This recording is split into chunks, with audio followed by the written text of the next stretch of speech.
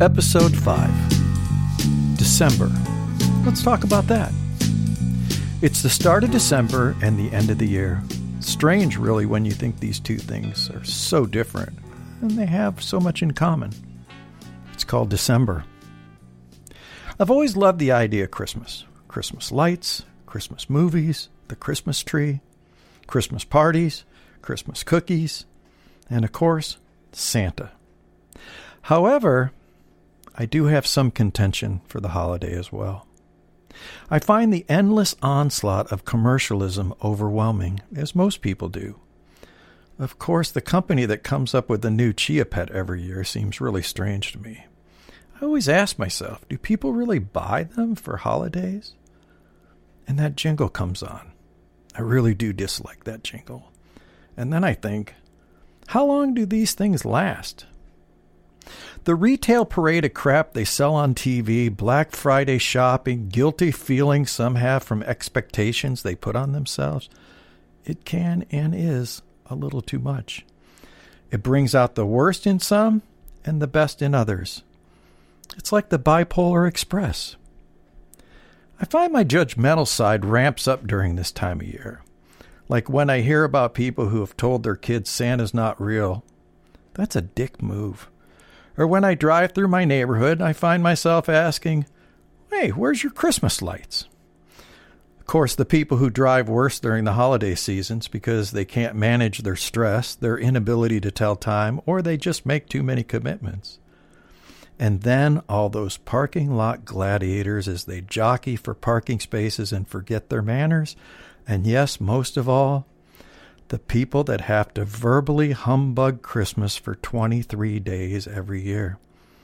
They're not using their indoor voice either. I put up our Christmas tree the weekend after Thanksgiving. Most of my shopping is done by that time. I put up the lights in October when the weather's nice, but I don't turn them on till after Thanksgiving. My shopping's pretty easy, really. It's only for my partner usually, and I start sometime around September. The hardest part for me is not giving them to her before Christmas. When I was young in Michigan, it was about Santa, snow, sledding, cross-country skiing, hanging out with old friends, drinking around a fire in the woods, and of course, getting presents from my parents. We had a super badass aluminum Christmas tree. I can remember getting the 2 boxes out. The tree box was taped up on the sides, holding it together. The tape had kind of turned yellow from all the years it'd been on there. Opening the tree box and reaching down to the bottom and pulling out these 2 round 3-inch wooden dolls, spray-painted silver, putting them together. Next, putting those in the stand and then sliding the branches out of their wax-coated tubes, looking for color tips on the end of the green-painted wire of each branch to shove into the round silver-painted dowel rod with the corresponding color. Of course, best of all was opening the color wheel, setting it up, plugging it in, and then going outside to watch the amazing light show in our own living room window.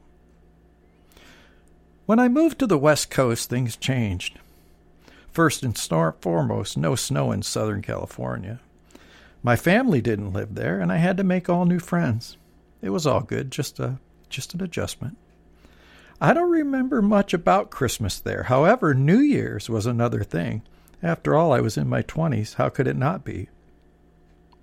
One year, around 20 of us decided to go to a New Year's dinner together at a hotel in Anaheim. I think it was like $40 each for dinner and champagne. One of the girls made the reservation with her credit card. We all met there. We started drinking around 8. By midnight, we were plowed. I remember a few of us sneaking into an empty banquet room and snorting coke with one of our waiters. Some of the girls were just snorting coke off their salad plates. At any rate, we stayed till around 1. The bill came. Dinner included 1 bottle of champagne for every 6 people at midnight. We didn't know that. Which would have been around 4 bottles total. We drank 18 at the price of $35 each. Let's do the math. 20 people, $45. Dinner was $800.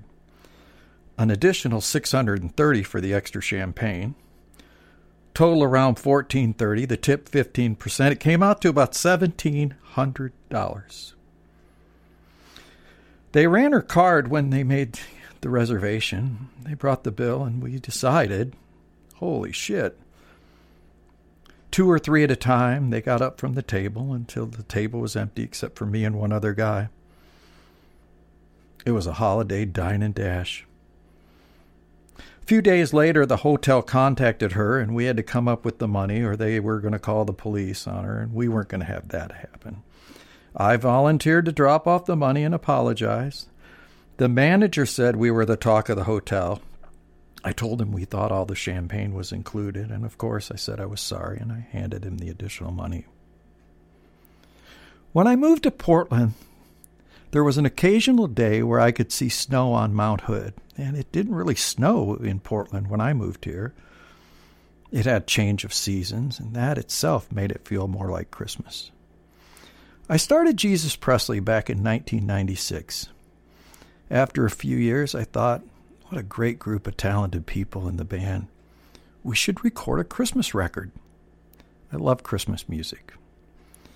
At first, it was met with a little resistance, but after everyone thought about it, they all warmed up to the idea.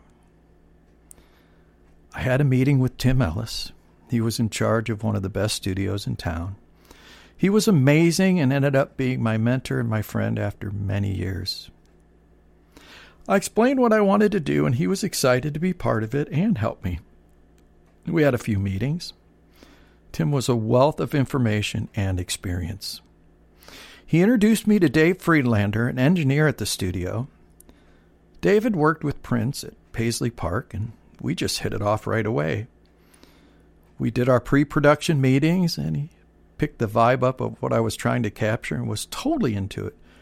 Dave is an amazing engineer and just an amazing person. Whitehorse Studios was by far a Class A studio. After going over the cost, it was clear it was going to run around $11,000 for the studio time, mastering, and to press CDs. I had some money, some in the band fund, still short. So I sold my Frank Zappa vinyl collection to cover the rest. It was well worth it. I was more excited to produce my first real Christmas record than you can even imagine. Record on 2-inch tape, have a couple of the most talented professionals in town help me to do so, and a group of people who were just amazing musicians. Here it is, the middle of July, and we started recording Christmas songs. I knew in order for me to get the record done in time to press CDs and distribute it, tracking, mixing, and manufacturing of the CD, it would all need to be available for shipment no later than September. It was one of the most rewarding experiences in my life. After all, how could it have not been? I think it took about 2 weeks in the studio to track everything and then a few days to mix it. Once that was done, the next part is where being a musician ends and the business of music starts. I liked it okay, but not nearly as much as working in the studio.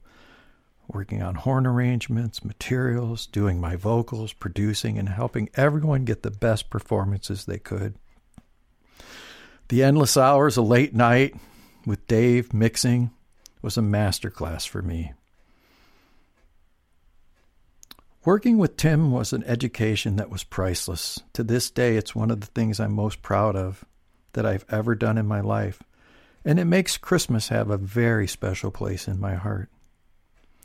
Jesus Presley played Christmas shows for years, and it was an honor to do so with so many talented musicians. It was so special and rewarding when people told me they really weren't into Christmas, but coming to see the band's Christmas show changed that. I like to believe in Santa and in baby Jesus. All in all, remember, be a good human, enjoy the holidays, and do the best you can. Sleigh bells ring, are you listening? In the lane, snow is glistening. a beautiful sight. We're happy tonight, walking in a winter wonderland. Gone away is the bluebird, here to stay is the new bird. He sings a love song and we move along, walking in a winter wonderland. In the meadow we can build a snowman, then pretend he's Parson Brown. He'll say, I am married, we'll say, no man, but you can do the job when you're in town. Later on, we'll conspire as we dream by the fire to face unafraid plans that we made, walking in a winter wonderland.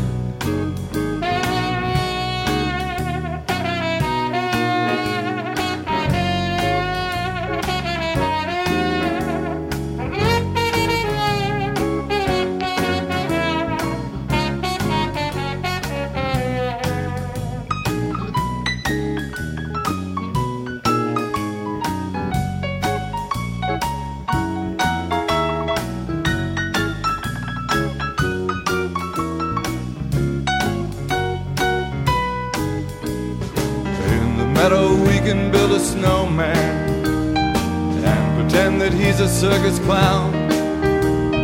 We'll have lots of fun with Mr. Snowman until the other kiddies knock him down. When it snows, ain't it thrilling? Though your nose gets a chillin', we'll frolic and play the Eskimo way, walking in a winter wonderland. Frolic and play the Eskimo way, walking in a winter wonderland.